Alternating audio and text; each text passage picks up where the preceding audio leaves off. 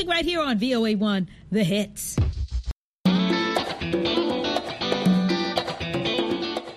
Welcome to Learning English, a daily 30-minute program from the Voice of America. I'm Ashley Thompson. And I'm Dan Novak. This program is designed for English learners, so we speak a little slower, and we use words and phrases especially written for people learning English. On today's program, Katie Weaver tells us about the struggles facing shoe-shining businesses in the United States. Later, Brian Lynn presents this week's Science Report. We close the show with the next part of our U.S. History series. But first, here is Katie Weaver. Penn Station Shoe Repair and Shoe Shine is a small shoe-shining business in New York City. On a recent weekday, customers sat down at the shoe shine business and pulled out newspapers and phones to read while their shoes got shined. The shoe shiners cleaned the footwear and added an oily substance to protect the shoe's leather material. When finished, the customers paid $8 for the work. A sign hanging at the little business reads, "We're not God, but we do save souls." Shoe shining has a long history in the United States, dating back hundreds of years. But today, the tradition of getting a quick shine is weakening. Shoe shine stands are disappearing in cities and towns across the country. The COVID-19 pandemic intensified the business decline. More people work from home than in the past, and it has become popular to wear more casual work clothes.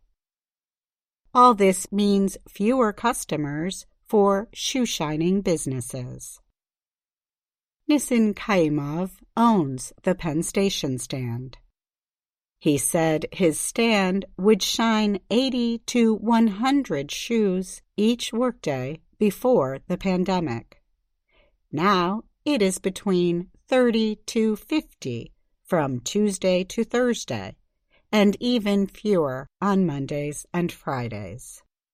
The work-from-home model that is common across America is hurting his business. Until people come back to work, the problems will not be solved, said Kaimov. Rory Heenan is a 38-year-old accountant from Philadelphia, Pennsylvania. He said as a young boy, he would take the train with his father on his way to work one Friday each month and watch him get a shoe shine. "I would just sit here as a little guy, observing," he said. "And here I am, 30 years later, doing the same thing. So it's certainly something that's passed down over time."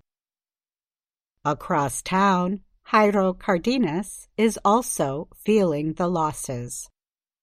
Business at Alpha Shoes Repair Corporation is down 75% from before the pandemic. His business used to shine 60 or 70 shoes a day. Now, on a good day, he shines shoes for 10 to 15 customers. Shoe repairs generally bring in more money than shines. At David Mosquita's Leather Spa, which operates 5 shoe repair and shine businesses in the area, the repairs are the major part of its sales. But shoe shines are still an important offering to bring people in, as most shoe repair businesses do not have the service. Before the pandemic, Leather Spa had 4 shoeshine chairs at its business inside New York's Grand Central Terminal. It employed 6 shoeshiners. Together, they would complete about 120 shines a day. Now there are 3 shoeshiners who do 40 or 50 shines a day at most. But Mesquita is seeing people slowly coming back. His December 2022 shoeshine numbers were up 52% compared with December 2021. Traffic is slowly coming back in. We're seeing the commuters come in and everything, but we're still not back 100% of what we were, Mesquita said. He added that shoeshining is not something that will ever fully go away. People like to treat themselves, he said, whether it's once a week or twice a week or, once every 2 weeks. It's just nice. I'm Katie Weaver.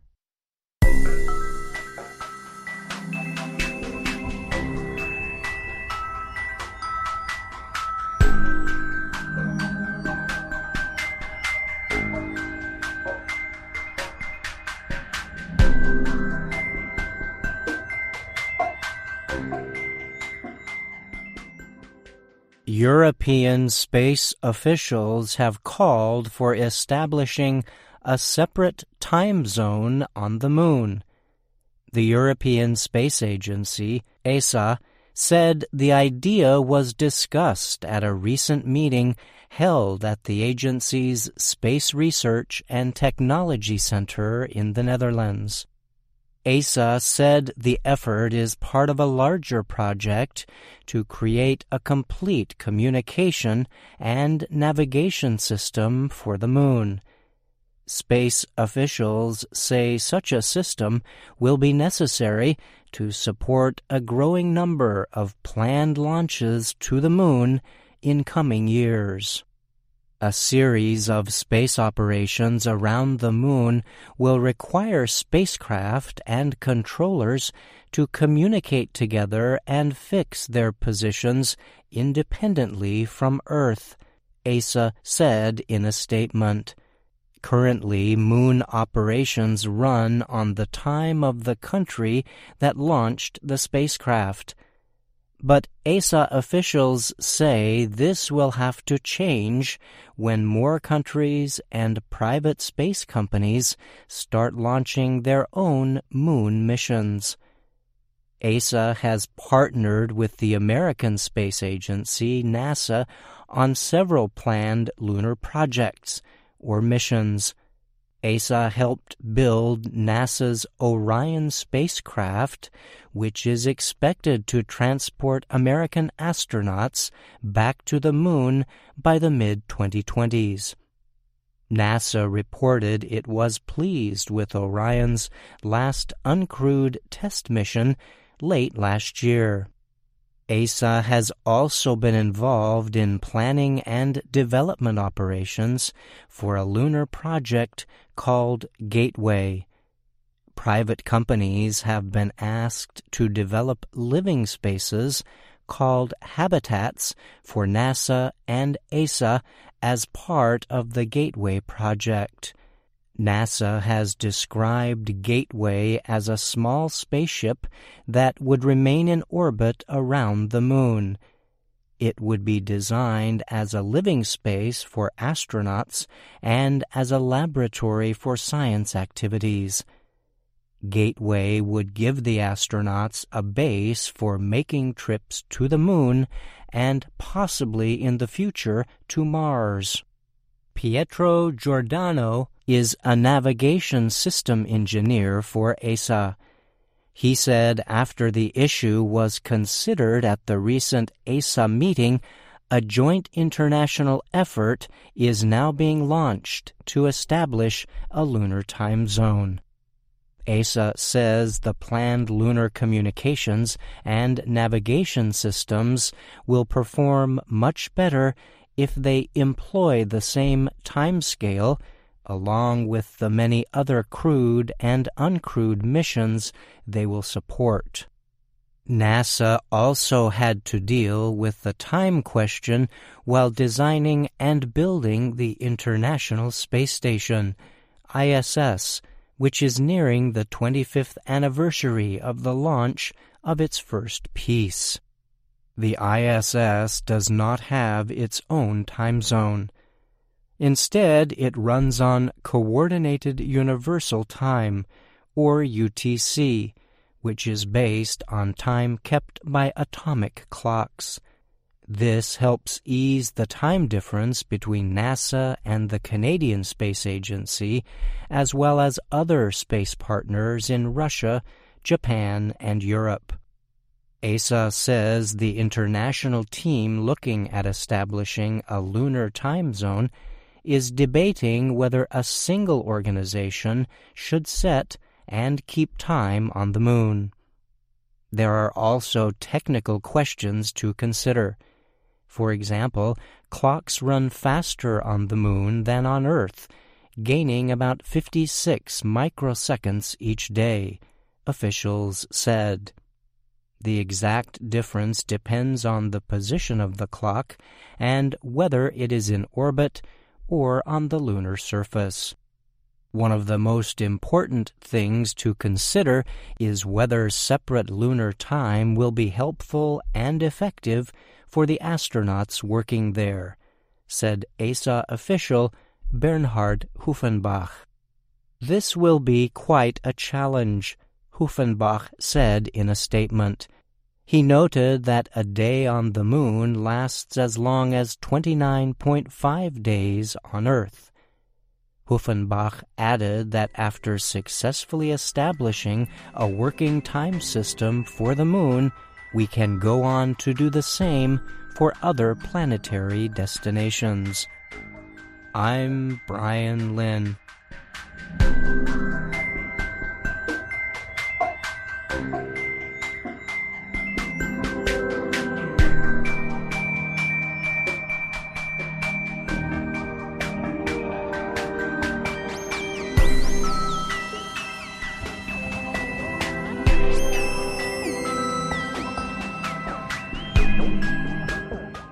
Now, Brian Lynn joins me to talk more about this week's Science Report. Thanks for joining me today, Brian.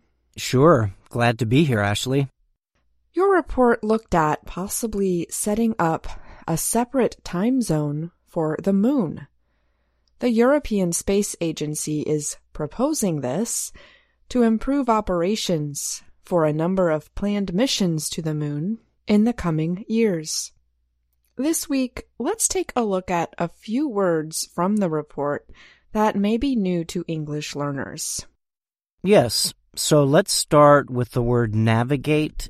In the report, this term is used to describe navigation equipment to be built around the moon to help guide spaceships and lunar vehicles.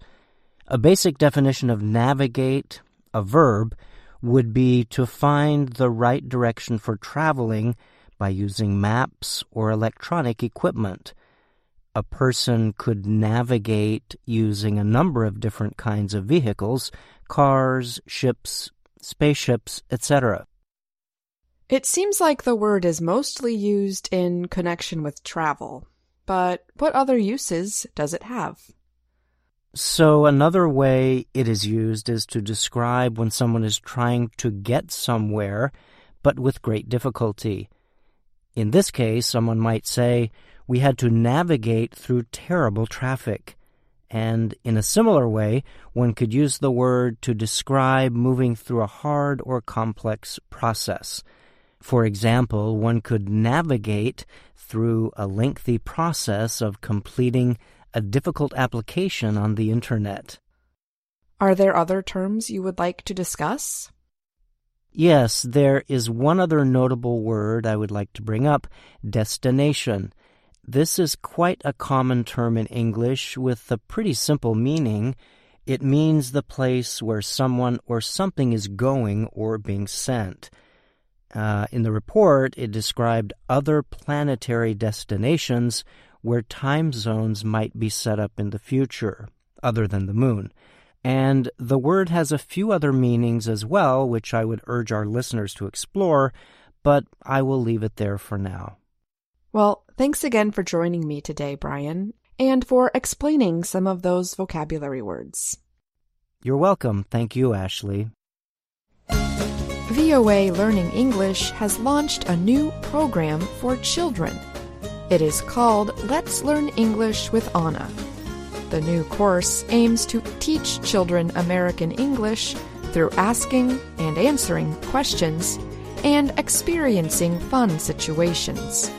For more information, visit our website, learningenglish.voanews.com.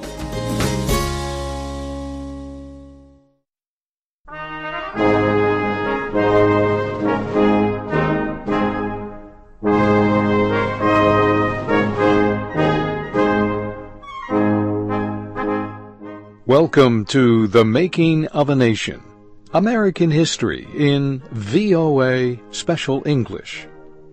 The United States did not play a very large part in world events during the 1800s.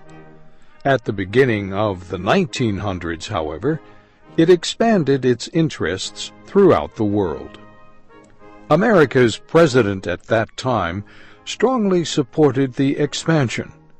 He was Theodore Roosevelt, a distantly related cousin of the future president, Franklin Roosevelt. Shirley Griffith and Frank Oliver complete the story of America's 26th president, who was also known as Teddy. Theodore Roosevelt became president in 1901 after the assassination of President William McKinley. He completed the last 3 years of McKinley's term. Then he was elected in his own right. Those 4 years are spoken of as Roosevelt's second term.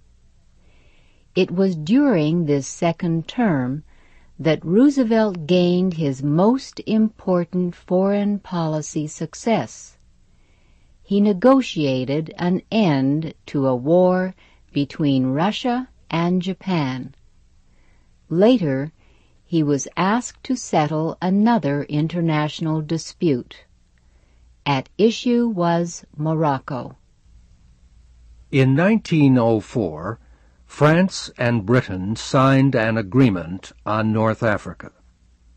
The agreement gave Britain control over Egypt. It gave France responsibility for security and reforms in Morocco. Germany opposed the agreement. It felt threatened by any French-British alliance, and it feared France would block German trade ties with Morocco. Germany demanded an open-door policy that would permit all countries to trade freely in Morocco. It proposed an international conference to settle the dispute. France and Britain rejected the idea. The ruler of Germany, Kaiser Wilhelm II, warned that the dispute could lead to war. The Kaiser asked Theodore Roosevelt to intervene. President Roosevelt agreed to help. Some American lawmakers criticized him. They said it was an American tradition not to get involved in European disputes. But Roosevelt believed peace was more important than tradition. He set up the conference in the Spanish seaport of Algeciras. 12 European nations and the United States attended. The conference agreed to an open-door trade policy in Morocco. It organized an international bank to control Morocco's finances, and it gave France and Spain almost complete control over police forces in Morocco's port cities. Theodore Roosevelt had become a powerful world leader. At home, however, he was losing power. One reason was an economic depression. Business leaders blamed it on Roosevelt. They said it was the result of his efforts to gain government control over industry. The other reason was one he had created himself. At that time, there was no law limiting a president's term in office. But America's first president, George Washington, had established a tradition of only 2 terms. When Theodore Roosevelt won the election of 1904, he announced he would not be a candidate in 1908. He had completed the term of President McKinley. He would serve a full term of his own. That was enough. Later he said, "I would be willing to cut off my hand if I could call back that statement." During his last year in office, Roosevelt was a lame duck president. Everyone knew he would not be back. There was little political reason to support him. He faced increased opposition from Congress and from his own Republican Party. His final message to Congress was extremely bitter. President Roosevelt accused Congress and the court system of working only to help rich Americans. He called for a tax on earnings. He called for legislation to give workers a greater share of the nation's wealth.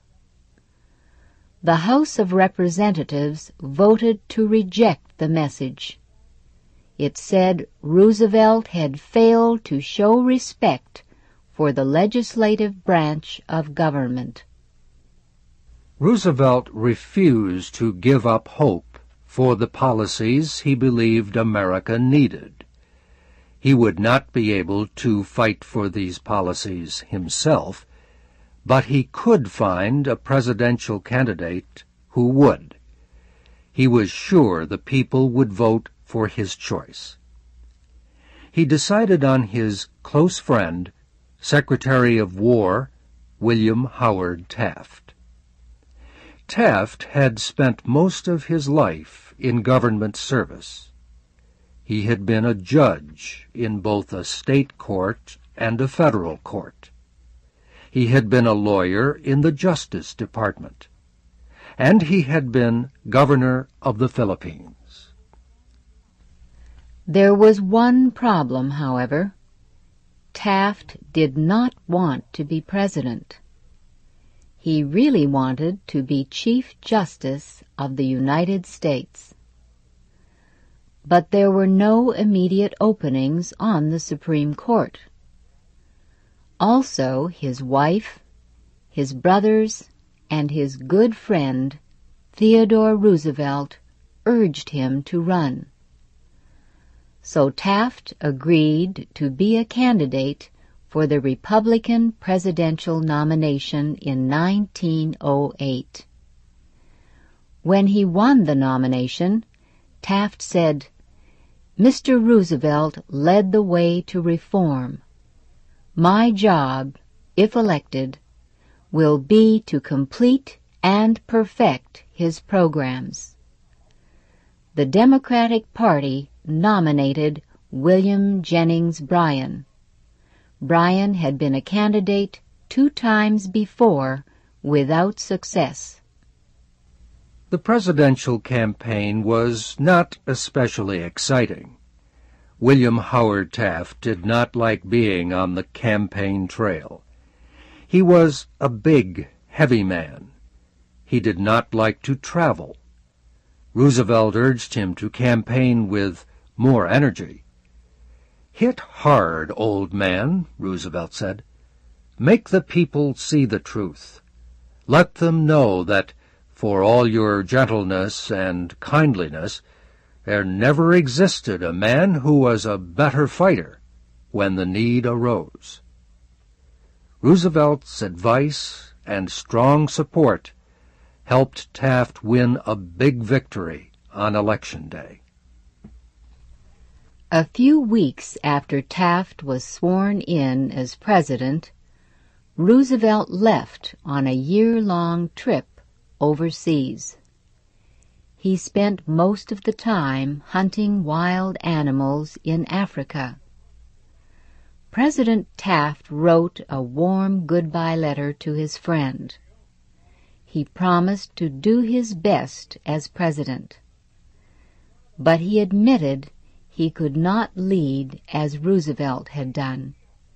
In fact, Taft said, he was still surprised when anyone called him Mr. President. Each time it happened, he turned around to see if Roosevelt was there. There was no question that Taft's way of leading was much different from Roosevelt's. Taft believed a president should not interfere too deeply in the actions of Congress. He also believed a president should not claim special powers or rights. He believed in the supreme power of the law, even if the law did not work very well. The progressives who had supported Roosevelt did not support Taft. They said he was too friendly with conservatives. They said he had surrendered to special interest groups. Taft, for his part, did not like progressives. He thought they were too emotional and extreme. Yet Taft worked hard to put into law many parts of Roosevelt's progressive programs. He was successful in several areas. During his administration, for example, a separate Department of Labor was established. 2 constitutional amendments won congressional approval and were sent to the states for ratification. One amendment provided for a federal tax on earnings.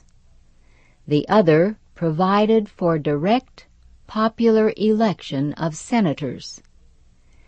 Taft also worked even harder than Roosevelt to break up companies or trusts that blocked economic competition. At the same time, Taft failed in several areas. He signed legislation that lowered import taxes. Neither businessmen nor progressive Republicans liked it. He negotiated a free trade agreement with Canada. The Canadian Parliament rejected it. He believed in protecting America's wilderness areas.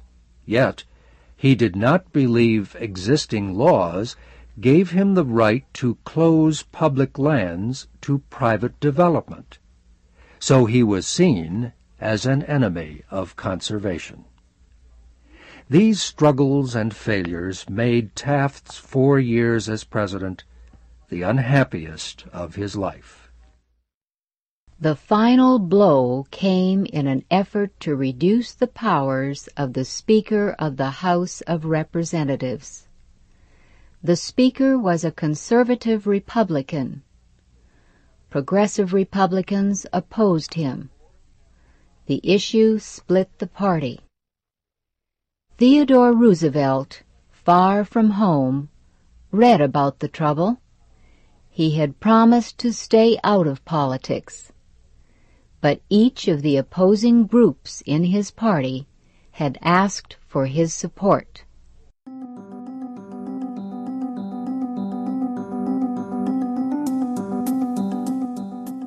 And that's our program for today. Join us again tomorrow to keep learning English through stories from around the world. I'm Ashley Thompson. And I'm Dan Novak.